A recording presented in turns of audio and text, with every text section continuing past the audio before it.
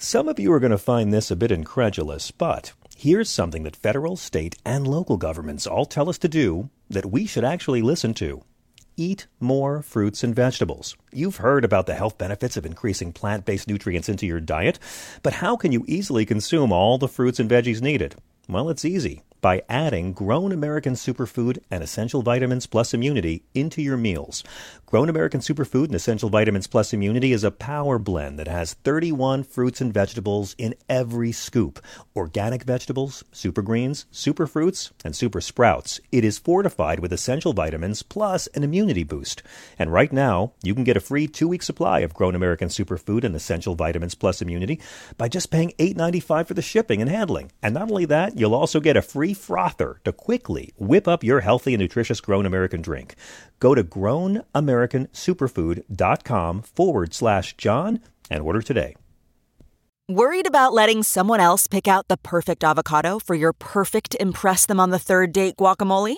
Well, good thing Instacart shoppers are as picky as you are. They find ripe avocados like it's their guac on the line. They are milk expiration date detectives. They bag eggs like the 12 precious pieces of cargo they are. So let Instacart shoppers overthink your groceries so that you can overthink what you'll wear on that third date. Download the Instacart app today to get free delivery on your first 3 orders, while supplies last. Minimum $10 per order. Additional terms apply. This is the John Fugelsang Podcast. This is SiriusXM Progress After Dark. Thea Harper is our executive producer tonight, and a ruthless boss she is, running this thing from Brooklyn. Our good friend Robbie is helping us tonight on the boards. Thank you, Robbie, for classing up the joint with your particular panache and grace. And my name's John. I'm really happy to be here with you. Thank you to Naira Hawk for filling in last night. We hope you enjoyed last night's double feature of our Ken Burns interviews for his last couple of movies. He came here for Muhammad Ali. He came here for the Ben Franklin film. So we thought it'd be fun to play those again to get everybody ready for the big town hall with Ken Burns that's going to premiere right here on SiriusXM Progress on this show tomorrow night. Now, it's going to replay a lot. And it should, because it's for a very, very important project. Ken Burns' new movie is all about the U.S. and the Holocaust. And it is the first film of its kind viewing the Holocaust from a perspective of America. How America didn't see it coming, how America did see it coming, what America did, what America didn't do, what Franklin Roosevelt did, what he didn't get credit for doing, and where we could have done more. But it goes deeper. It goes into how the Nazis drew inspiration for many of their policies from the ways Americans had treated minorities within their midst, be it the First Nations people who were ethnically cleansed from these lands, be it the African Americans who were brought here as slave labor. Nazis were big fans of that, by the way. And of course, the apartheid in America of Jim Crow that was particularly inspiring to Adolf. It's a tremendous film, and I love Ken Burns movies. I've seen a whole bunch of them, and I'll tell you, I had a friend staying with us from Philly, and she decided to watch it with us. And we're watching the scenes of Charles Lindbergh just explain how everyone's got Hitler all wrong in this country, listening to tapes of Father Charles Coughlin on the radio, talking about the Jews, talking about the menace, talking about the lack of cohesion in America. We can't let these refugees in. We can't let these refugees in. What will happen to our national identity? And my friend from Philly just goes, oh my God, it's everything that's going on right now. It's an amazing film. It might be Ken Burns' best. He said it's the most important film he's ever going to make. That premieres this coming weekend. You'll be able to watch it in 3 parts on PBS or view it on the PBS Viewer app or see it at pbs.org. But you really don't want to miss this conversation with Ken Burns. It's just terrific. Also coming up, we taped a conversation with our friend Julian Lennon, and it's fantastic. His new album is gorgeous. You know, when artists you like put out a new record and you're always a little nervous, like, they want to do the show, but is it a crap album and I've got to be fake? No worries there. It's unlike anything Julian's ever done. It really has an ethereal electronica feel to it. It's just a terrific record. It's called Jude, which is a reference to a certain song Paul McCartney wrote for him as a little boy. And that's a blast as well. So we got a lot of good stuff coming up. Let's do a show.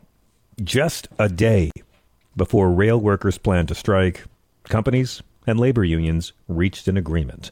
This would have been a strike that really would have hurt American business. This really would have hurt the supply chain. This would have kept food off the shelves. Let's hope it is a victory for labor. But that's not the story we get to lead with. On Wednesday, Florida Governor Ron DeSantis. Now, by the way, I just want to clear it up. Don't confuse it. There is a governor named Ron DeSantis, this doughy right-wing mediocrity, and there's a drag queen named Rhonda Santis. Please don't mix Rhonda with Rondé. But Florida Governor Ron DeSantis claimed responsibility for shipping 2 plane loads of asylum seekers from Texas to Martha's Vineyard. Now, those of you who don't know, Martha's Vineyard is this little island south of Cape Cod. It is rather progressive. It is rather wealthy. It's a big vacationing spot. Barack Obama has a place there. On these planes were about 50 migrants, some of them children, most of them from Venezuela. And they were immediately welcomed into all the restaurants that turn away Alan Dershowitz. But this has been this year's playbook for these Confederate trolls with governor's pins who have no solutions and who want to be more popular with the mean racist people who already like them, like Governor Greg Abbott of Texas, Governor Doug Ducey of Arizona. For months, these people have been busing thousands of migrants and asylum seekers from their border states to Washington, D.C., New York, and Chicago because those cities are all run by Democratic mayors. Doesn't solve a problem, and it doesn't help anyone. But hey, they're not trying to solve a problem. They're trying to make shitty white people think they're strong. So Abbott claimed responsibility for sending 2 busloads of migrants and asylum seekers to Vice President Kamala Harris's home in D.C. And it's all a stunt, of course. They're trying to argue. These Democrats and Joe Biden, they're not doing anything about the high number of people crossing the U.S.-Mexico border, seeking asylum. And so this is a liberal problem. Most of these states, as you know, have Republican leaders. 7,000 migrants have been shipped from Texas to D.C. The New York City mayor said the city system here is nearing its breaking point. New York City has now cared for 11,000 migrants. Martha's Vineyard officials said they had no idea. This plane just dropped these brown people off, and they were very confused by the migrants' arrival. If this sounds familiar, this little practice, it's because it's not new. Once upon a time, the Southern White Citizens Council started something they called reverse freedom rides. They did this to give black people one-way tickets to northern cities. How did they do it? They lied to them and said, hey, there's a job waiting for you. They promised housing. They promised a better quality of life. Here's the ticket. Go ahead. And they did it not to solve any problems, not because there was housing or jobs waiting for African Americans. Nah, they did it to humiliate non-white people and to embarrass northern liberals. This revolting dehumanization of our suffering brothers and sisters on the part of Republicans. But you know what? That's not really fair, because it's also cruel to the citizens of Florida when you consider the taxpayer money that was used for this little stunt that, again, solved no problems, helped nobody. Ron DeSantis told Fox News, these 2, of course he did. Somehow Fox News was able to catch up with Ron. Well, it's not hard to catch up with Ron. He's not really very athletic, man. They caught up with him as this is part of his program that sent illegal migrants to progressive states to protest. Protest what? Joe Biden's liberal immigration policies? We'll get to that in a second. Here's a clip of Governor Smugly boasting about how mean he was to these brown people and those liberal people who know how to use apostrophes correctly. Bunch of things. But yes, if you have folks that are inclined to think Florida is a good place, our message to them is we are not a sanctuary state, and it's better to be able to go to a sanctuary jurisdiction. And yes, we will help facilitate that transport for you to be able to go to greener pastures. Now, the worst part about that clip is we're just radio. You can't see the image. But the folks surrounding Ron DeSantis were whiter than an albino mime troupe with anemia. It seems strange, right? These people are scared. These people are hungry. These people have small children. So let's treat them like shit because they're immigrants. It's almost like the cruelty is the point. The John F. Kennedy Library was the one that put out an article earlier today using this ugly 1960s era Southern busing of black families north because they wanted to protest desegregation in schools. Here's an actual quote from a newspaper the JFK library sent. A Negro couple and their 8 children were placed on a Trenton-bound bus to Shreveport, Louisiana this morning by the White Citizens Council of Louisiana. Just get rid of them. And they did this with Irish immigrants centuries ago. Now, the governor's office put out a really weird statement, and I want to share it with you because it just goes to show not just that they're liars, but that they're terrible liars.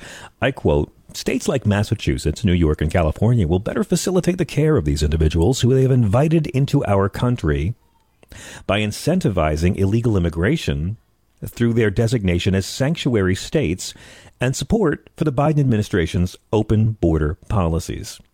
That was one sentence. I counted 4 lies. How did you do? Let's see. Better facilitate the care of these individuals. That's probably true. Massachusetts, New York, and California will probably take better care of them. Who they have invited into our country. No, that's not true. I pretty much recall Kamala Harris saying, don't come. Incentivizing illegal immigration. I don't know who's done that, but hang on to that term for a second.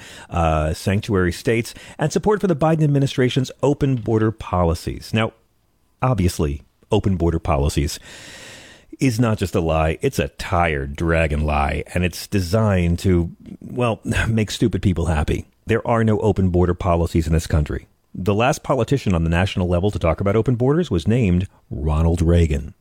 And he praised open borders because to him it meant you come over here when the work is ready, and when the work is done, you go back home. But they're saying they're incentivizing illegal immigration. No. Sanctuary cities are not incentivizing illegal immigration. You know what does that? White people like Donald Trump handing out jobs to undocumented workers is incentivizing illegal immigration.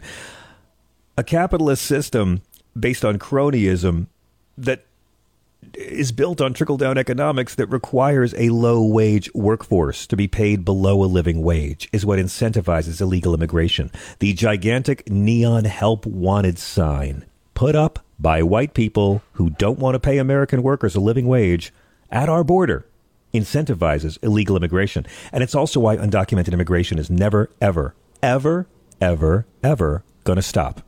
Every one of these politicians who talks about illegals, they don't want to do anything about it.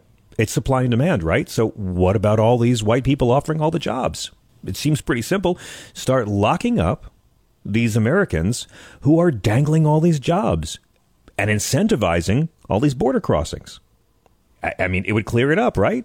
You start locking up Caucasians for hiring undocumented people, and trust me, in 2 months, the border will be as empty as a Kid Rock concert at an Ivy League university. Just do it.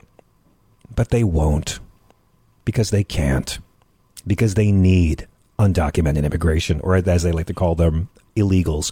Republicans need illegals for 2 reasons. One, because they need a low-wage workforce. They don't want to pay a living wage to all Americans. And 2, they have nothing to offer hard-working white people except umbrage and things that appease racist fears. And that's it.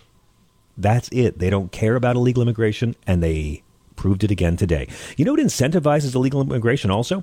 Showing them if they cross the border, Ron DeSantis might use taxpayer money to give you a free airplane trip to celebrity paradise Martha's Vineyard. You idiots.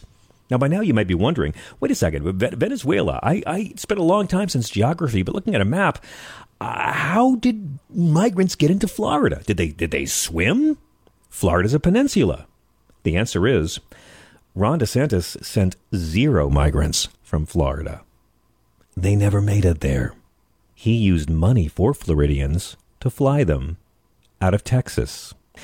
New York Times reported the migrants themselves said they had began the day in San Antonio, Texas. Ronnie had to go to Texas to get them. In other words, I think he crossed state lines to commit human trafficking, which might be the worst thing they've done until tomorrow. Florida doesn't have a border with any other countries. So let's just get comfortable with this narrative that Rhonda trafficked migrants from Texas to Martha's Vineyard. And by the way, this is a Republican Party that refuses to support any immigration reform that might help these people, that might help these states. Now, of course, these people are coming here because of the economic instability and violence from our drug war in many South and Central American countries. And most of these people who've been trying to come into the country this summer were from Mexico because their economy's not doing that great. But there have been a lot of Cubans and Colombians looking for asylum. Remember last year, the Haitian migrants on the Texas border? Biden's envoy quit over the administration's policy of flying those people right back to Haiti. That's Title 42. Biden's tried to end it, but the courts have continued it. Lately, a majority of the migrants crossing the border have been Venezuelans fleeing Venezuela, a country Republicans like to demonize. So they'll go after Venezuela as a socialist hellhole, and they'll go after all those evil people fleeing the socialist hellhole. These folks are trying to get caught and ask for asylum. It can take a long time. But see, because this whole story involves petulant tick Ron DeSantis, lies and fuckery abound. These are not illegal immigrants. That's one of the biggest lies. They are asylum-seekers. They will get asylum. But even more than that, and we got to start reframing it, they're Christian refugees, okay? They're not illegals. They're Christian refugees at our southern border. Another lie, they keep saying, we're taking care of these people. You other states need to share the burden. But they do, because ICE is paid for by all U.S. taxpayers. We're actually paying in non-border states for ICE services and Border Patrol in the border states. They're using our money. And let's not forget, so far this fiscal year, up to last month, 1.8 million arrests or captures reported at the border. So there are no open borders. Biden's turning them away. Other states already share the burden. These are not illegal immigrants. And also, let's talk about the worst lie. What did they tell these people to get them onto the plane? Well, that's where it gets very interesting. Because one of them told the Vineyard Gazette they were promised there'd be work and housing when they arrived. In fact, the migrants all realized they'd been lied to. This was fraud. Someone committed fraud on these deeply poor, confused people for a political scheme because they're running for president.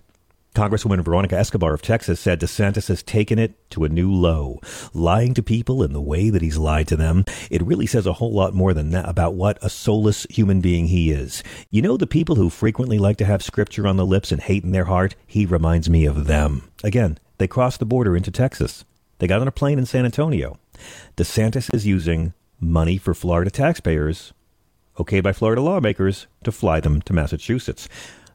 That's not just controversial. That's not just dishonest and shitty. That's not just possibly illegal human trafficking. It's also pretty expensive, to the tune of $12 million. Ron DeSantis is spending $12 million taxpayer dollars to fly migrants from Florida to Martha's Vineyard for his little presidential stunt. And this has been confirmed. DeSantis' communication director confirmed that Florida's legislature approved the use of $12 million to, quote, transport illegal immigrants to sanctuary destinations in line with federal law. It's all confirmed. This is your money, Florida. And again, these migrants weren't in your state. Ron DeSantis wants to be president so bad. He's going to take your money and use it to fly migrants from Texas to Massachusetts just to be mean. Where'd the money come from? Is it taxpayer money? Oh, it's better. It's better. See, the $12 million is taken from Florida's share of the Coronavirus State Fiscal Recovery Fund, appropriated to the Florida Department of Transportation.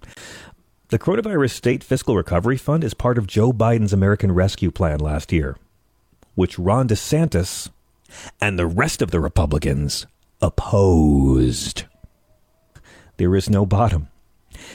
Nikki Fried, friend of this show, Agricultural Commissioner of Florida, tweeted, just got off the phone with the White House. I'm asking the Justice Department to investigate Ron DeSantis' political human trafficking. Again, these governors are lying to migrant families to traffic them out of state on taxpayers' dime to help themselves politically to get votes from shitty people. And all these migrants want is what you want, what every human wants, life, liberty, and the pursuit of happiness. My question is, if you were in Latin America, Ron DeSantis, if you were in Mexico, if you wanted a better life for your kids, would you love your children enough to risk the border crossing for a better life? Now, really quick, on the subject of Christianity and Republicans, when has this Republican Party ever helped people in need? When have they ever put, in your lifetime, non-millionaires, above the rich.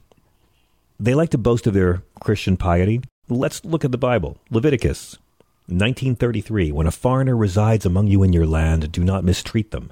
The foreigner residing among you must be treated as your native born. Love them as yourself, for you were foreigners in Egypt. Deuteronomy, let them live among you wherever they like and in whatever town they choose. Do not oppress them. Well, that's Old Testament, Johnny. What about Jesus? Glad you asked. Jesus said in Matthew 25, my personal favorite Bible story, I was hungry and you gave me food. I was thirsty and you gave me drink. I was a stranger and you welcomed me.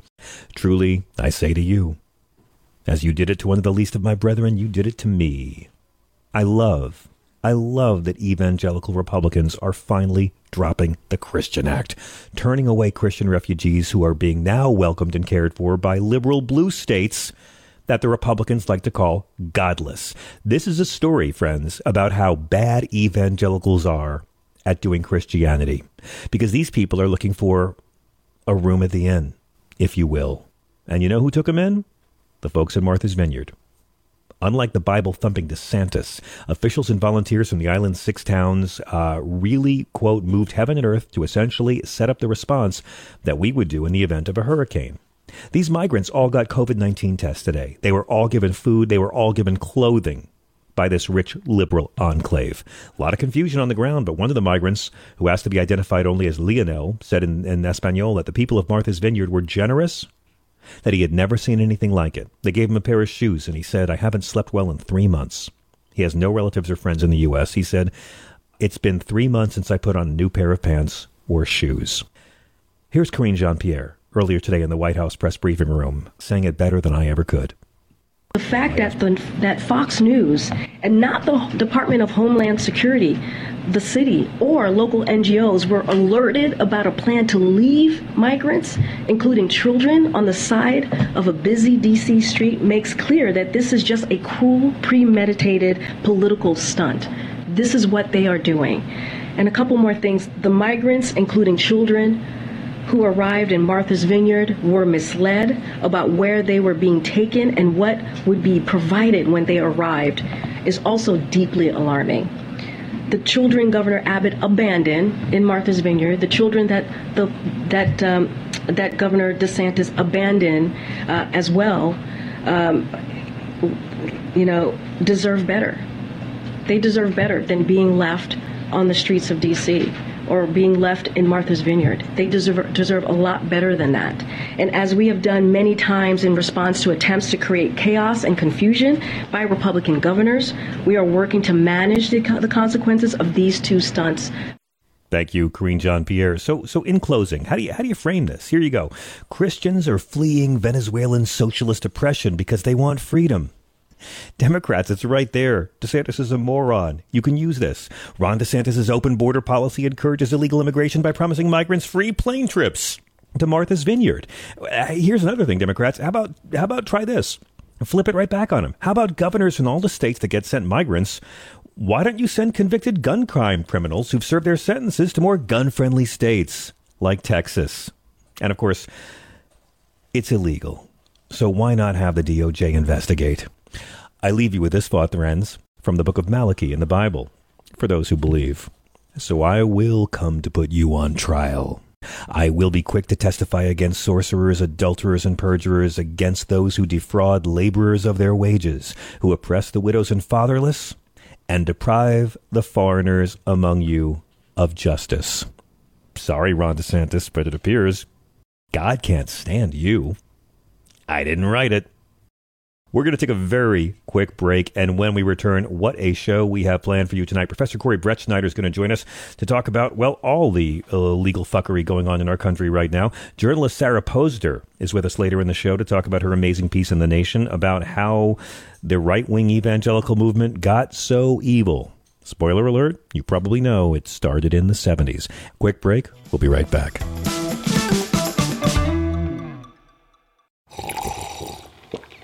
That's not just the sound of that first sip of Morning Joe. It's the sound of someone shopping for a car on Carvana from the comfort of home. That's a good blend. It's time to take it easy, like answering some easy questions to get pre-qualified for a car in minutes.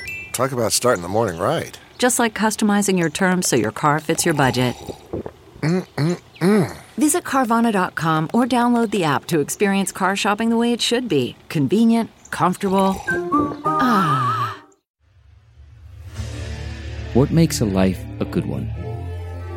Is it the adventure you have? Or the friends you find along the way? Maybe it's pursuing your passion while striving to protect, defend, and save what you believe in every single day. So what makes a life a good one? In the Coast Guard, we think it's all of the above and more. But you'll have to find out for yourself. Visit gocoastguard.com to learn more.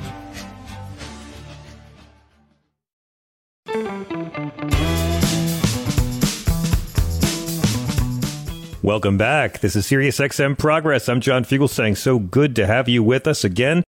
Time now to talk with Professor Corey Brettschneider of the Political Science Department at Brown University. You may have read Corey's stuff in the New York Times, Time Magazine, or Politico. You really need to buy his book, The Oath and the Office, A Guide to the Constitution for Future Presidents. It's like a civic lesson for your soul.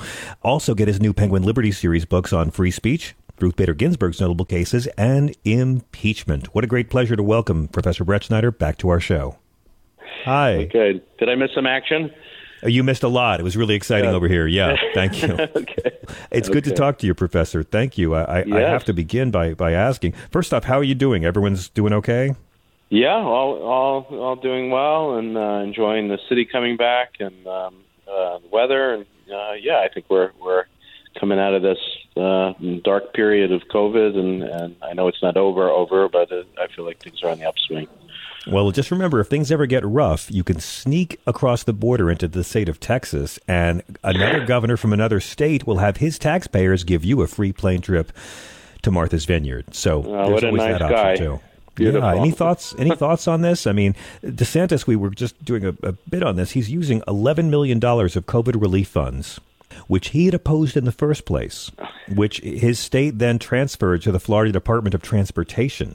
And they're using this money to fly these migrants, again, not from Florida. It turns out, Florida doesn't share a border with another country. He's actually using it merely as a political stunt. Yeah, I mean, usually our conversations focus on politics and law, and there is a legal question here about whether or not he violated any federal statutes about trafficking, and I saw the U.S. Attorney in Massachusetts is going to be looking into this. But I guess I just have to say about this story that there are moments where craven politics, the immorality of people, and in this case, disregarding the minors who were part of this series of antics by not even notifying the authorities in Martha's Vineyard that this was happening. It's just somebody who couldn't give a shit about children. And the idea that somebody who is that craven, I think is the word, that selfish, that sociopathic when it comes to the rights of the neediest people. Children, after all, who have been crossing borders and truly been engaged in suffering, when all that you see is the ability to score political points, that says to me, this isn't somebody who you should allow to babysit your child, much less somebody who should be running a state. And it's Trumpism. I wouldn't say this is any worse than something that Trump would do. I think that's something he'd get a kick out of. It's his kind of humor, but it is a frightening suggestion that the fascistic tendencies of Trumpism are going to live on, and this guy is definitely running for the inheritor of that throne. Yeah, it actually, I read so many articles today about, bringing us back to the 1960s and the era of the reverse freedom rides, which is something I haven't heard about in a long time, but it was very, very common. The White Citizens Council would put brown people on buses and ship them north to protest desegregation in schools. The John F. Kennedy Library was posting articles earlier today of how common this used to be and just reported in the news. I'm looking at a headline right now, Negro family on way here, about how the headline, a Negro couple and their 8 children were placed on a Trenton-bound bus in Shreveport, Louisiana this morning by the White Citizens Council of Louisiana. They were called the first reverse freedom riders. There's nothing new about this, Corey, is there? Yeah, I think, Trumpism has its roots in different moments in American history, in I think anti-communism is one strand, and of course that kind of paranoid anti-communism often was combined with a vicious form of racism, and the vitriol, I think, that you see in the resistance to efforts to integrate the country, we're seeing again at the core of Trumpism. And, how could somebody treat a child like this? Well, if you look back at the 1950s, the images of integration, those, of course, were children in Little Rock and Topeka, Kansas, that were being jeered, that were having things thrown at them by adults. And, you're having it again. And I do think a way to understand this governor is not just that he's trying to inherit the mantle of Trump, but that he's trying to take on this sort of rhetoric and clownish humor, supposed humor of people like Wallace and other Southern segregationist governors. And, he's playing that role up as much as possible. The question, I guess, is pandering to voters who really like to see poor brown people treated this way enough to help one win the Electoral College? That seems to be the only question. Well, you don't have to win a majority of the country, as you well know. You have to win certain states.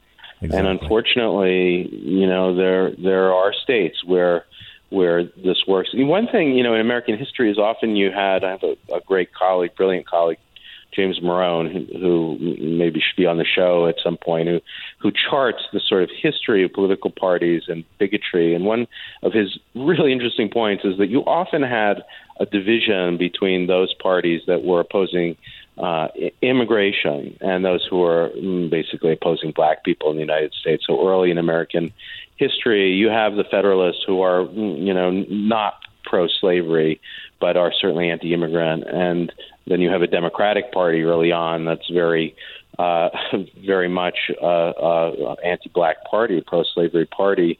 Yeah. The point is that at this point in American history, what Republicans have done, what DeSantis has done, is combine bigotry against black people with the powerful images of opposing immigrants' rights too. And that's what's scary, I think, about DeSantis, that it's sort of worse in a lot of ways than the bigotry of the 50s, because it has a specific anti-immigrant edge to it as well that has elements of anti-communism, but so I think it's got elements of all these things, but in some ways is more combustible and more vicious. Yeah, especially because it's happening 60 years after the U.S. Civil Rights Act. Yeah. Hey, when it works, Can I shift from something that's immoral and stupid and debased to something a bit lighter, like Donald Trump? Because New York U.S. District Judge Aileen Cannon, come on down, has rejected the Justice Department's demand to let the federal prosecutors keep on reviewing the records that Donald Trump illegally stole, and they had to get back from Mar-a-Lago after Trump took them and lied and said he'd return them. And she also just appointed Raymond Dearie, senior judge in the Eastern District of New York, to lead the independent review of the seized materials. So, Corey, we have our special master. Yep. I would say, DOJ gave her a way out here. That's what I think they were meant to do. She had this completely embarrassing opinion where she ignored precedent after precedent that made it clear that there is no absolute executive privilege for even sitting presidents, and certainly not for former presidents. And she blew the, just roof off legal academia, jurists around the country by seeming to indicate that Trump had a good case here when he has nothing of the sort. And, the stopping, which is essentially what she did, of the criminal investigation, just was without any legal basis. So they came and I think they did something that I thought was going to, possibly work. It seemed like a great strategy, which is to say, okay, you can stop most of our investigation, but let us look at the documents that are marked top secret and that are classified. And that was a way out for her. And she doubles down. She doubles down. Insists on this special master request being met, even though I have no idea what the purpose of this is, that the Department of Justice can be trusted to look at classified information and to conduct a normal investigation. And she just completely ignores the idea that at least on those issues, of course, there's a reason to criminally investigate stolen classified documents. And, she's a shameless Trump appointee. It's exactly what it looks like. This isn't really a judge. And, this will be appealed, and she'll lose, and she'll have egg on her face, thankfully. And I don't know about that. You think she'll? Well, I mean, egg on her face in the eyes of the law and the eyes of history, but she only cares about the eyes of the Federalist Society. I mean, this is all just about eventually getting a Supreme Court nomination a decade or two down the road, and she's proving herself a good soldier. I mean, the DOJ asked, "Hey, can you stay your previous motion so we can keep on reviewing these documents that he wasn't supposed to have, that are top secret, that he never declassified, that he doesn't have any kind of executive control over because he's no longer an executive?" And she turned him down. She's saying, "Nope, I'm not going to accept all of your assertions without a special master reviewing it first." Let me quote the judge, and I'll tell you the word that stands out for me. "The court does not find it appropriate to accept the government's conclusions on these important and disputed issues without further review by a neutral third party in an expedited and orderly fashion." Corey, I understand this is just a desperate, craven attempt for Trump to hit a snooze alarm and buy a little time, because this special master will never impact the final results of this investigation. Right. But disputed issues? It's only disputed by the guy who stole it. I mean... Right. The bank robber is maintaining that the getaway car wasn't here. Like, it's insane. What's disputed about anything here?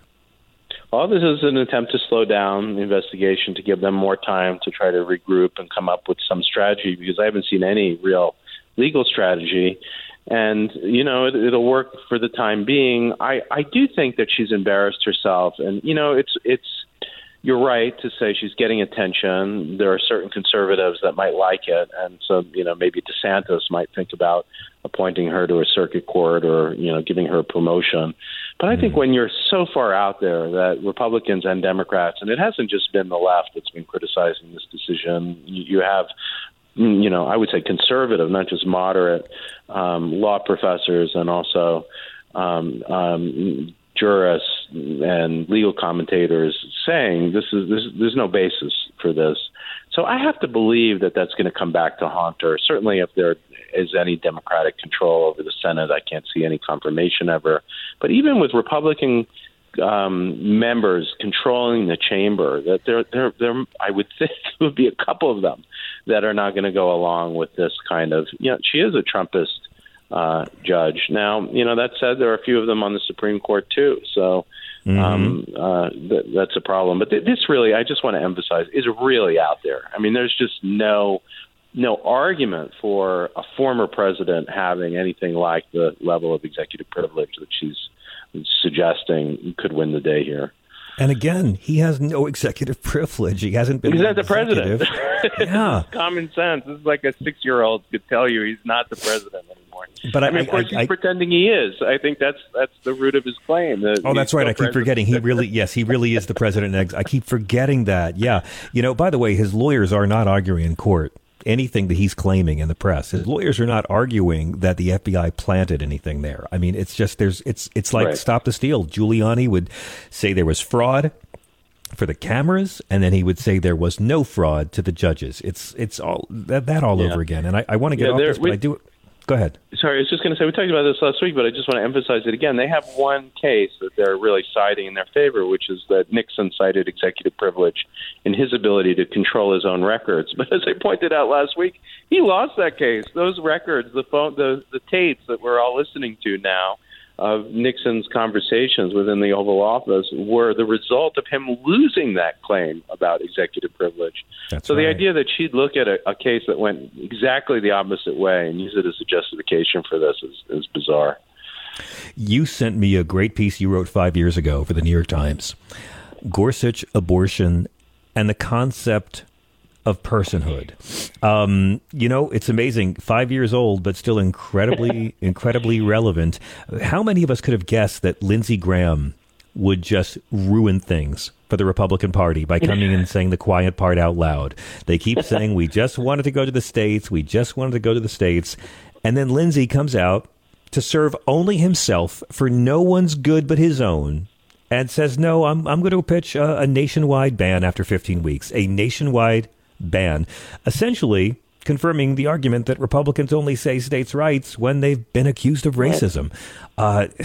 Tell me your thoughts on this. And again, the timing. I mean, Republicans are furious at the guy. Well, I'd say, first of all, it sucks to be right. 5 years ago, when Gorsuch's nomination was being considered, I had several pieces saying, of course, Roe is dead. Once this nomination goes through, this guy is going to be at the forefront of the charge to get rid of Roe.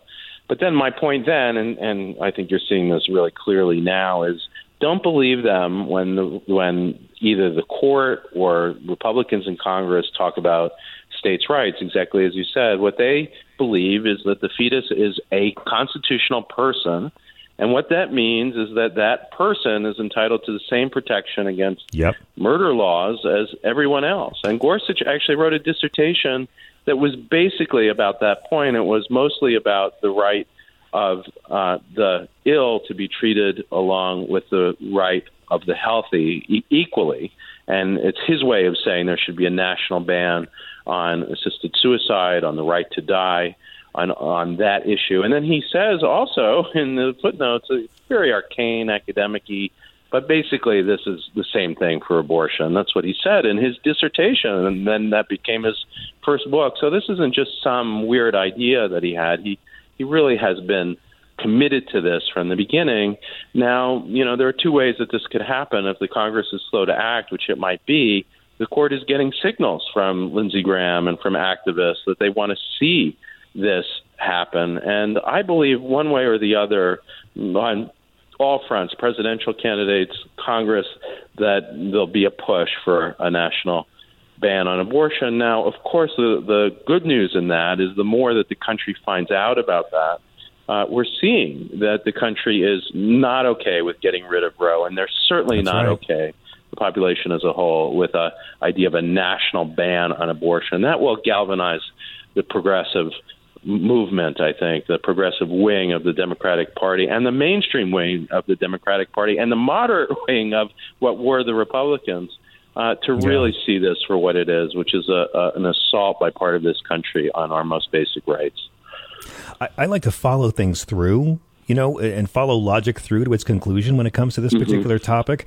And if he's actually arguing that the unborn, that fetuses have the same legal protection as constitutional persons, wouldn't then any laws against murder mean that you would have to prosecute mothers who terminate pregnancies or the doctors who help them for murder? Absolutely. And scream that from the rooftops, because that's what the country needs to hear, that the implication of the idea that the fetus is a constitutional person entitled to be treated equally when it comes to murder laws means that women have to be prosecuted as murderers. So that means the death penalty in some states. That means certainly life imprisonment. You can't have different treatment for different, as they would put it, the murder of different people. And that means that the crimes have to be parallel. And, already the reversal of Roe is unpopular. Imagine how unpopular an idea that would be, that women who have abortion should be treated as murderers, life in prison, or that's how I think it has to be framed, Professor. I think that, if you are seeking, because again, you'll never end abortions, you'll only end the safe, legal, regulated kinds. So they're seeking to criminalize it, which will make women criminals. I think that's the only framing device that Democrats and their allies should use here. Absolutely. Yeah, let's scream that again as often, or say it as often as we can. Professor, it's such a pleasure to have you with us every week. What's the best way for our listeners and assorted riffraff to follow you and what you do? You can read my stuff, including the piece on Gorsuch that we just mentioned, on CoreyBrettSchneider.com, or follow me on the Twitter at BrettSchneiderC. It's a pleasure, sir. Have a great weekend. We're hitting a break right now. We'll be taking your calls at 866-997-4748. We are just getting wound up. This is Progress After Dark. CarMax is putting peace of mind back in car shopping by putting you in the driver's seat to find a ride that's right for you. Because at CarMax, we believe you shouldn't just settle for a car. You should love your car. That's why every car we sell is CarMax certified quality, so you can be sure with upfront pricing that's the same for every customer. So don't settle. Find love at first drive and start shopping now at CarMax.com. CarMax, the way car buying should be. Okay, picture this. It's Friday afternoon when a thought hits you. I can spend another weekend doing the same old whatever, or I can hop into my all-new Hyundai Santa Fe and hit the road. With available H-Track all-wheel drive and 3-row seating, my whole family can head deep into the wild. Conquer the weekend in the all-new Hyundai Santa Fe. Visit HyundaiUSA.com or call 562-314-4603 for more details. Hyundai, there's joy in every journey.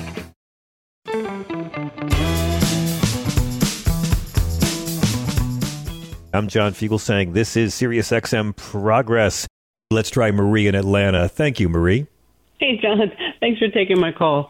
Norman actually raises a good point, though I'm not sure I would sign up to his methods. It does fall. I appreciate where he's coming from. Yeah, I do. I do as well. It does fall within the definition of human trafficking. Now, rather than going after the bus drivers and their property or the pilots and the airplanes, my thought is these governors are essentially accessories after the fact to human trafficking because they're actually furthering the crime. Yeah, if these folks have been trafficked to the United States, and these governors, rather than putting them through the sanctuary process or whatever the processing is down at the border or in the border states, rather than doing that, they're actually shipping them elsewhere. They're essentially accessories after the fact, and that's a legal question, as opposed to trying to go after the drivers who are fulfilling a contract or going after the property, which I agree with you. That's a victim situation. But I will tell you, by the way, why I appreciate what he's trying to do is, he's trying to say, hey, let's disincentivize this kind of behavior. The problem is that's what Stephen Miller tried to do and Donald Trump with the family separation policy. You can try to disincentivize bad behavior, but when you're breaking the law to do it, then you're going the wrong way. Exactly. Well, when I heard about the buses that went up to Chicago, my first thought was, okay, well, what does Texas love? Guns. Lori Lightfoot, please put all of your worst gun criminals and send them somewhere down to Texas. That's exactly what I said in our opening monologue. All these blue states, when you let your violent felons out of jail because they filled their time, why not send them to a place that'll appreciate their love of firearms and freedom? Yeah, Texas is waiting. Drop them off. Exactly. And I'll give you one more real quick one. Oh, isn't it the worst when you can't be the shitty person, when you have to try to be the decent adult? Oh, it deprives you of so much fun. Yeah. And I have a theory about Lindsey Graham's statement saying the quiet part out loud. Yeah. And his party shrinking away, trying to sort of disappear into the bushes. Mm-hmm. I actually have a theory about that. Miss Lindsey has himself an invitation to come to Georgia any old time he wants, because, when a neighbor is kind enough to call and check on your election system, we want to have you come and sit down for a nice cool glass of tea. But if he is saying the quiet part out loud, essentially what he's signaling to the Supreme Court, and specifically Justice Roberts, who wanted, a more incremental approach, he's signaling, hey, I'm with you. And if his challenge, based on debate and in regards to not having or thinking that he's entitled to not come and sit down and meet with our grand jury here in Fulton County, yeah, I think what he's trying to do is court the Supreme Court. He's trying to curry favor with the Supreme Court and hope that they'll rule to keep him from having to come under the speech and debate clause. So that's fascinating. One last point, Counselor, before the break. Sure. We should refer to what Ron DeSantis is doing as trafficking, correct? That is within our little bounds, and it's totally kosher, eh? Yeah. Mm-hmm. Yeah. It is. Okay. Well, then let's feel good about calling out that bad. Thank you so very much. Great to hear from you, Marie. Quick break. When we come back, the great Sarah Posner of The Nation, her new piece. Oh, my God. You've got to read it. It's all about, how the U.S. right wing became as awful and right wing as it is, and how a few men decided to completely ruin the evangelical movement. And boy, did they. We'll be right back. Man, that sunset is gorgeous. Grill, patio, sunset. Hard to get better than that. Unless you're browsing Carvana's inventory while you soak it all in. Oh, burger time. So sit back, get comfortable. Carvana's got thousands of cars under $20,000 just waiting for you. I could stay here forever. Carvana, where car buying meets comfort meets convenience. Download the app or visit Carvana.com today. Okay, picture this. It's Friday afternoon when a thought hits you. I can spend another weekend doing the same old whatever, or I can hop into my all-new Hyundai Santa Fe and hit the road. With available H-Track all-wheel drive and 3-row seating, my whole family can head deep into the wild. Conquer the weekend in the all-new Hyundai Santa Fe.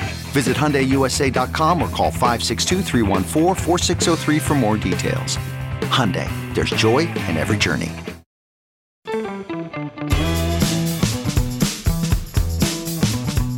I'm John Fugelsang. This is SiriusXM Progress. We are so happy to have you with us. A quick reminder, our Town Hall hour-long special with Ken Burns for his stunning new documentary, The U.S. and the Holocaust, will premiere here on this program tomorrow night and be replayed multiple times.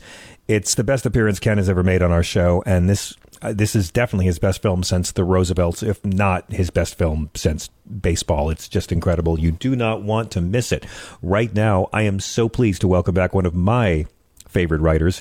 As somebody who grew up with an ex-nun mother and a former Franciscan brother for a father, I learned to be very bewildered by right-wing Christianity in this country, not just by the right-wing Catholics I was around, but of course the Southern Baptists and how they went from a faith organization to being a mean little clique that even Jimmy Carter would quit. Well, Sarah Posner is a reporting fellow with Type Investigations, and she's covered the Christian right now for over 2 decades. She's done our show before, and she's the author of the book Unholy, How White Christian Nationalists Powered the Trump Presidency and the Devastating Legacy They Left Behind. Her latest investigative piece, and you've got to read it. It's called The Southern Baptist Convention's Deal with the Devil, which appears in the September 2022 edition of The Nation magazine. What a great pleasure to welcome Sarah Posner back to the show. Hello. Thanks so much for having me again. Thank you so much for being had. Before we even dive into it, it's been a while since we've had you. How are you? How are your loved ones doing? How has the COVID time been for you, Sarah? Well, I feel very fortunate to have not had COVID, and everyone in my family and my immediate circle, if they've had COVID, they've recovered from it. So, yes, I feel very grateful. Thank you. This piece is wonderful in a horrific kind of way. The Southern Baptist Convention's Deal with the Devil. You do the best job of connecting the dots as to how right-wing Christianity has gotten where it's gotten. We all know that somewhere along the line, the pro-segregation, anti-civil rights wing of the Baptist movement morphed over the 70s to keeping people in line by turning it into an anti-abortion movement. But it's so much deeper than that. And you point out that some people call it the conservative resurgence, whereas a lot of outside the fold call it the fundamentalist takeover. What was it that inspired you to write this piece about the radicalization of the SBC? Well, as you mentioned, the radicalization of the SBC started in the late 1970s and continued through the 1980s.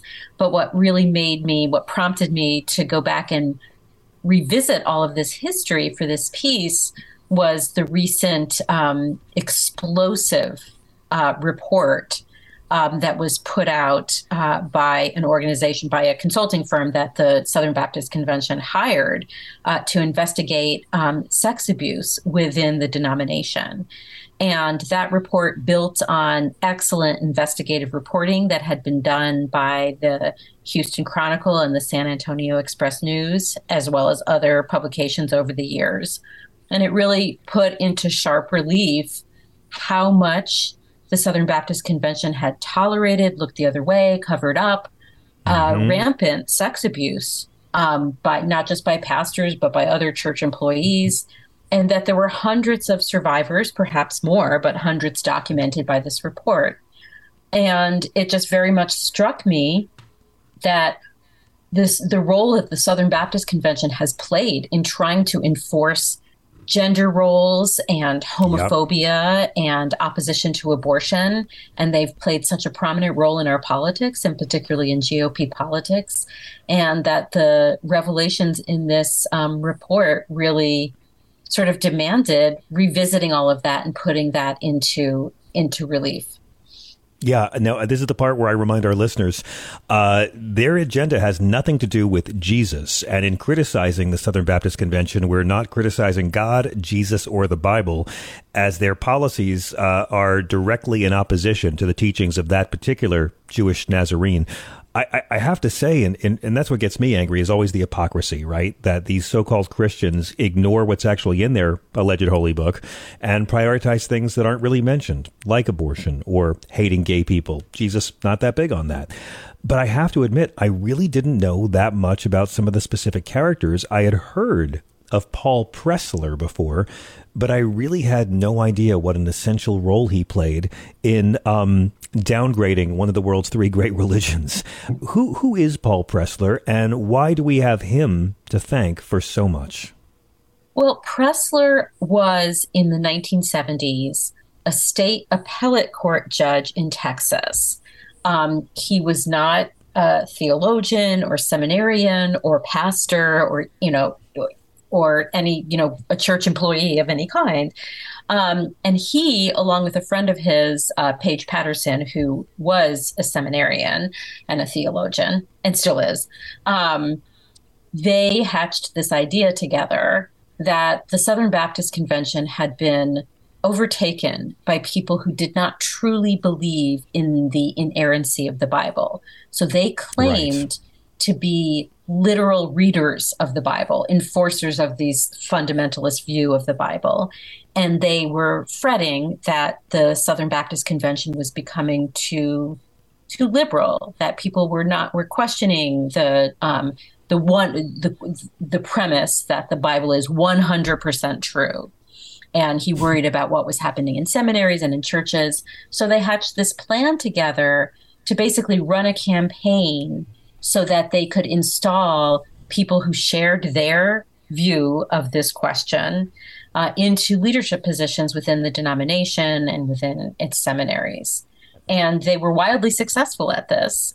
And today, the Southern Baptist Convention does not bear much of a resemblance to the Southern Baptist Convention of the early 1970s. And the seminaries are just as reactionary as the denomination.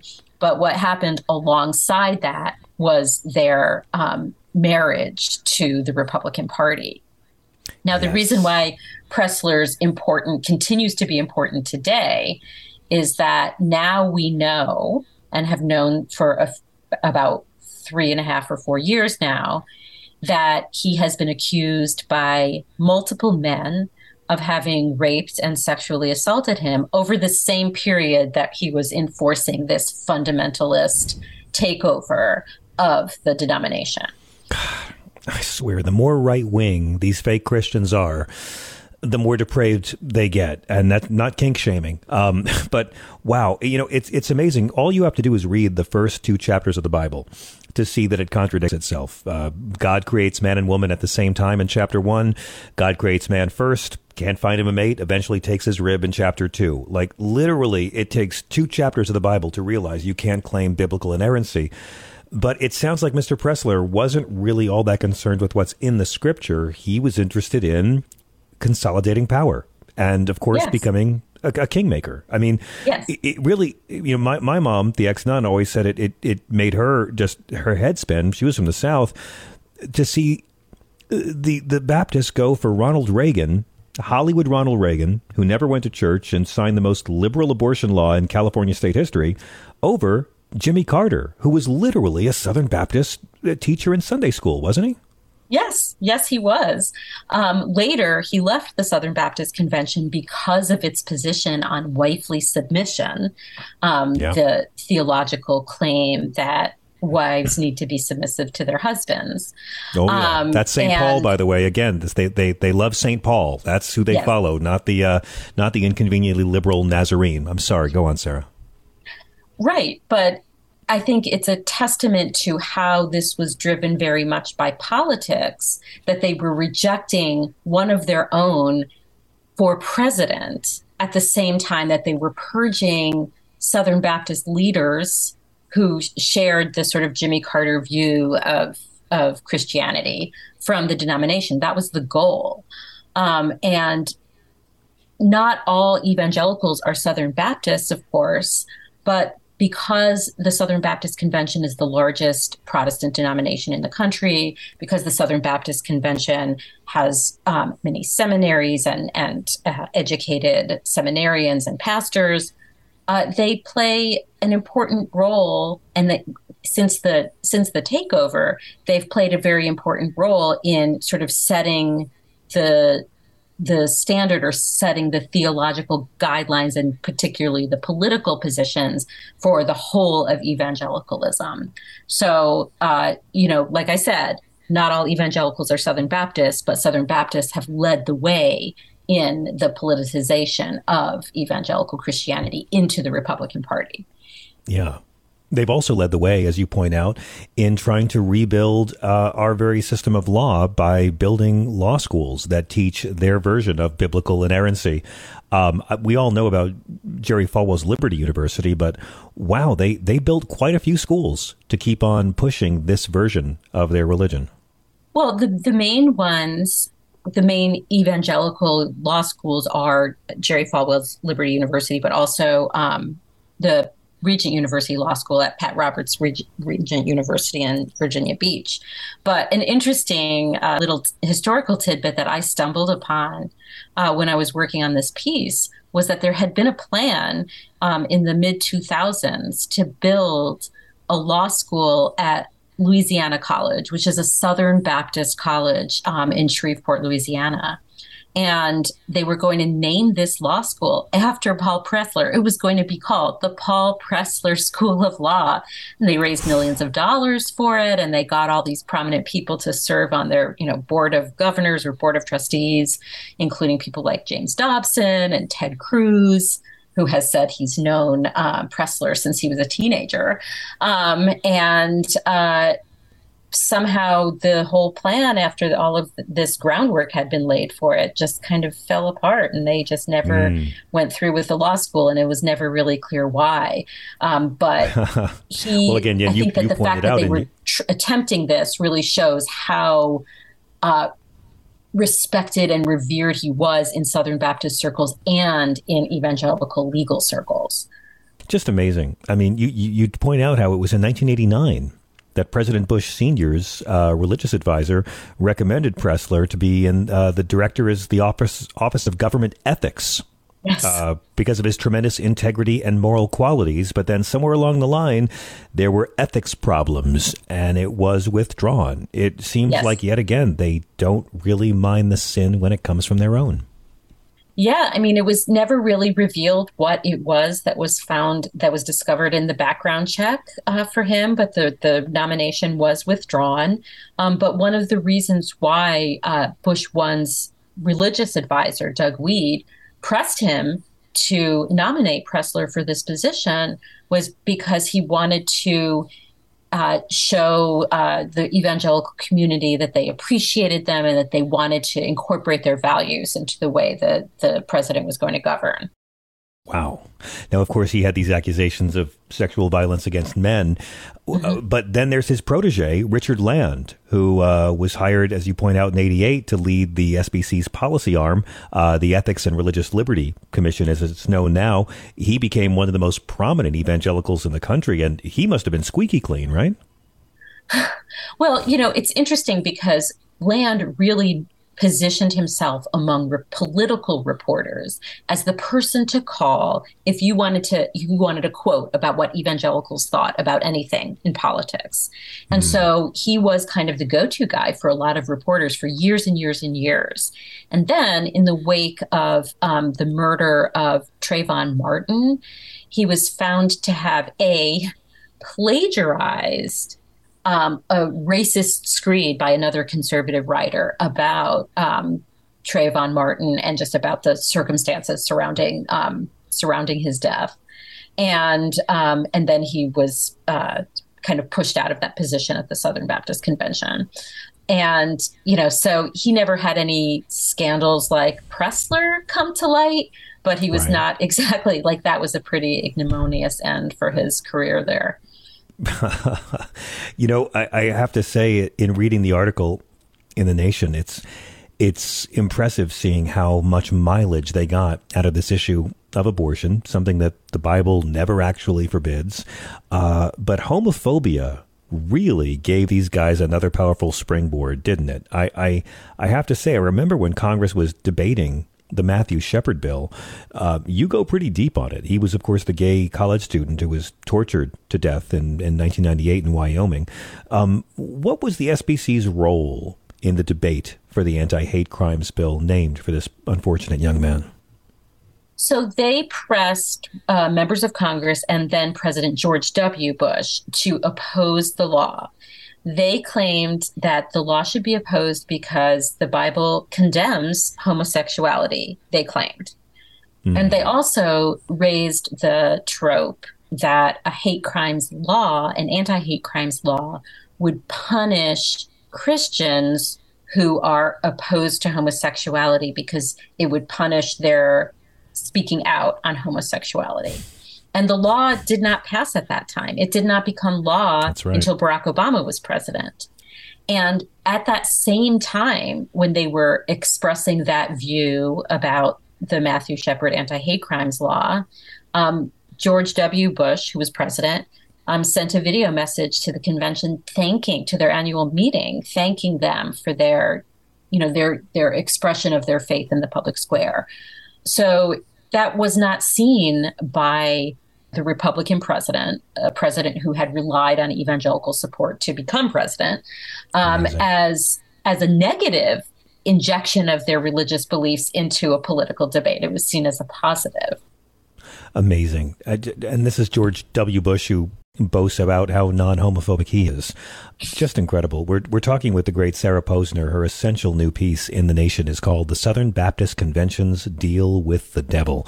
I have to say, Sarah, in reading all this, I keep thinking about how the Bible never condemns abortion. Jesus never, ever condemns gay people or abortion. Jesus does condemn divorce. And these same folks really got behind Donald Trump, didn't they? When it comes to cherry picking, it's deeply impressive. You would have thought Donald Trump might have been their moral line, but it doesn't seem to be the case. Well, there were a number of very prominent Southern Baptists who supported, not only just, went along because he was the Republican candidate, but actually truly supported and got behind Donald Trump's candidacy, and then were major figures during his presidency. One is Robert Jeffress, who leads a very large Dallas megachurch that was a key hub in the conservative resurgence or the fundamentalist takeover.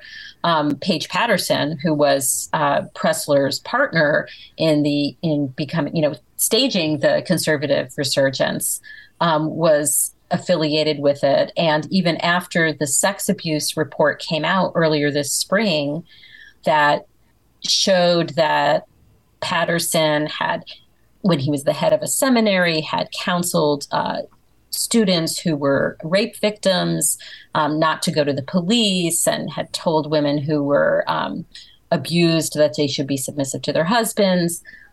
Even after all of that, he still invited Patterson back to his church to preach on a Sunday morning in May, and praised him as one of the great Southern Baptist figures in history.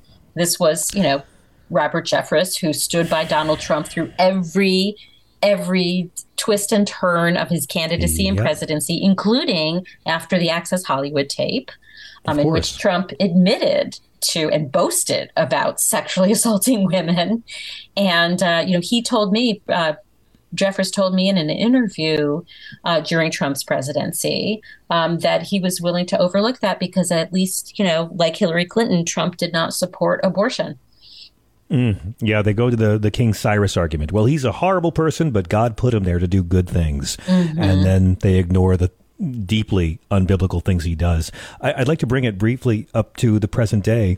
We were covering quite a bit the independent report that came out a few months ago, documenting the decades of sexual abuse and cover-ups and the intimidation of the survivors. And I'm curious, what did you discover about the scandal and the reports in your research that surprised you?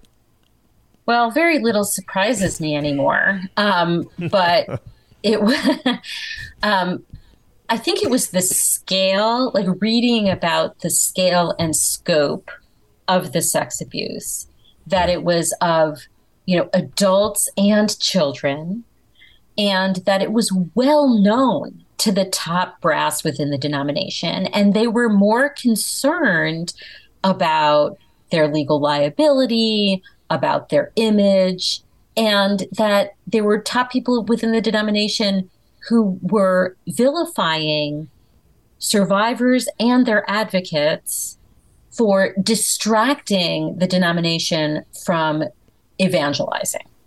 Right. That it was a satanic plot to distract them from evangelizing. And it was this perverse way of presenting themselves as being virtuous for the sole reason that they evangelize people, right? That was the definition of virtue, such that addressing this rampant sexual abuse of children and adults was something that they just completely brushed under the rug. They had a database that they never made public or made available to anyone. And they moved people around to different churches, pastors and employees, without telling anybody that these people had been abusing people at other churches. And it was just disgusting and astonishing. And now they're under investigation by the Department of Justice. So this is some very serious stuff, not just moral failing, but potential criminal legal liability too. You spoke with one survivor named Krista Brown, who has a pretty devastating story. And I wonder if you could just share with our listeners a little bit of what you learned about her experience. Well, she is just an incredible person who has been an advocate for survivors of sexual abuse in the Southern Baptist Convention for decades. I mean, she's just tireless. Yeah. And she attended a Southern Baptist church as a child and was raped by someone a leader in the music ministry when she was 16, and kept it to herself for years because, of course, a lot of the teaching of the church would blame the victim or, suggest that somehow, she was at fault for this, or that, she's the one who should be ashamed. And she began speaking out against it and approaching leaders within the denomination in 2006. She had been first raped in 1969. And she just came up against the brick wall of them just ignoring it, shunting her to the side, brushing it under the rug. And she just stayed with it and kept advocating. And I talked with her about how she felt to see so many of the leaders in the denomination get in line with Trump and support and hold him, prop him up. And she said it was like the same thing over and over again, like that they didn't care that here was somebody who had been accused by multiple women of sexual assault, had bragged about sexually assaulting women. And she ties it right back to their theology that women should be submissive to men, that wives should be submissive to their husbands, that anyone who, a woman who would say that she had been raped or sexually assaulted, really is the one to blame. So it was, really fascinating to talk with her just because of the long experience she's had with this. Amen. I want to quote you in the piece. You say, in the years since the takeover, the homophobic, transphobic, and patriarchal views cemented in the official Southern Baptist statement have become the gospel of the denomination and its 14 million members, a bellwether for tens of millions of other evangelicals, and the lodestar of the Republican Party, whose leaders have sought the moral imprimatur of popular Southern Baptist leaders. So one would think, okay, in light of the Dobbs verdict, they finally got what they wanted. abortion has been banned by the Supreme Court on the federal level. They'll move on to the teachings of Christ, right? Like they got what they wanted, and now they can go worry about helping the poor and welcoming the stranger, right? As you point out, it's anything but the kind. It does seem that the Dobbs ruling has energized right-wing Christianity to go after more crackdowns on things they don't like, regardless of how the majority feels. I think that's right. I mean, they, as I write at the very beginning of the piece, prominent Southern Baptists are for criminalizing women who have abortions, not just their doctors. They, like many others in the religious right, view Dobbs as a guide for also overturning Obergefell, the decision that recognized marriage equality across the country. They see Obergefell as kind of their new Roe, that like no matter how long it takes them to overturn it, they will try to incrementally chip away at LGBTQ rights while they aim at ultimately overturning it, just like they've done with Roe. So they rejoiced over Dobbs, but they did not by any stretch of the imagination think that that was a completed project. And I must ask, you had a recent piece called Overturning Roe is the Crowning Achievement of Christian Nationalism. This is a very good time for Christian nationalism, the same kind of Christian nationalism that other fascist societies have enjoyed. What scares you the most right now, Sarah, as we enter an age where you actually see sitting Congress people boast that they're Christian nationalists because they haven't read the dictionary any more than they've read the Bible? Right. I think the scariest thing right now is the courts and the imprint that Trump has left on the courts, and how the Supreme Court in particular is completely unaccountable to the public, is making decisions and imposing decisions that are contrary to what the majority of Americans want or believe. And that, the structural asymmetries in our political system, whether it's the Electoral College or gerrymandering or the structure of the Senate, make it frighteningly real that the views of Christian nationalists could be imposed on the rest of us. Christian nationalists do not represent the majority of Americans by any stretch of the imagination.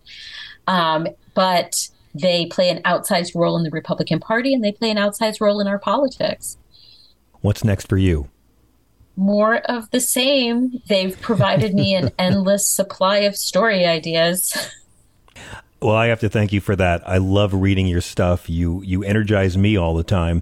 And as someone who spends his time railing against fundamentalist Christianity, I thank you for articulating the histories and the hypocrisies and the concerns better than I ever could. What is the best way for our listeners to follow you, Sarah, and keep up with all your work? The best way is following me on Twitter at Sarah Posner. Sarah has an H in it, SarahPosner. But that's the social media that I use the most. Brilliant. It is so good to have you back on our show. I hope to have you back very, very soon. And thank you so much for joining us. Thank you so much for having me. Thank you all for listening. I'm sorry if we didn't get to your call. We'll be back tomorrow night. Keep it tuned to SiriusXM Progress. Peace.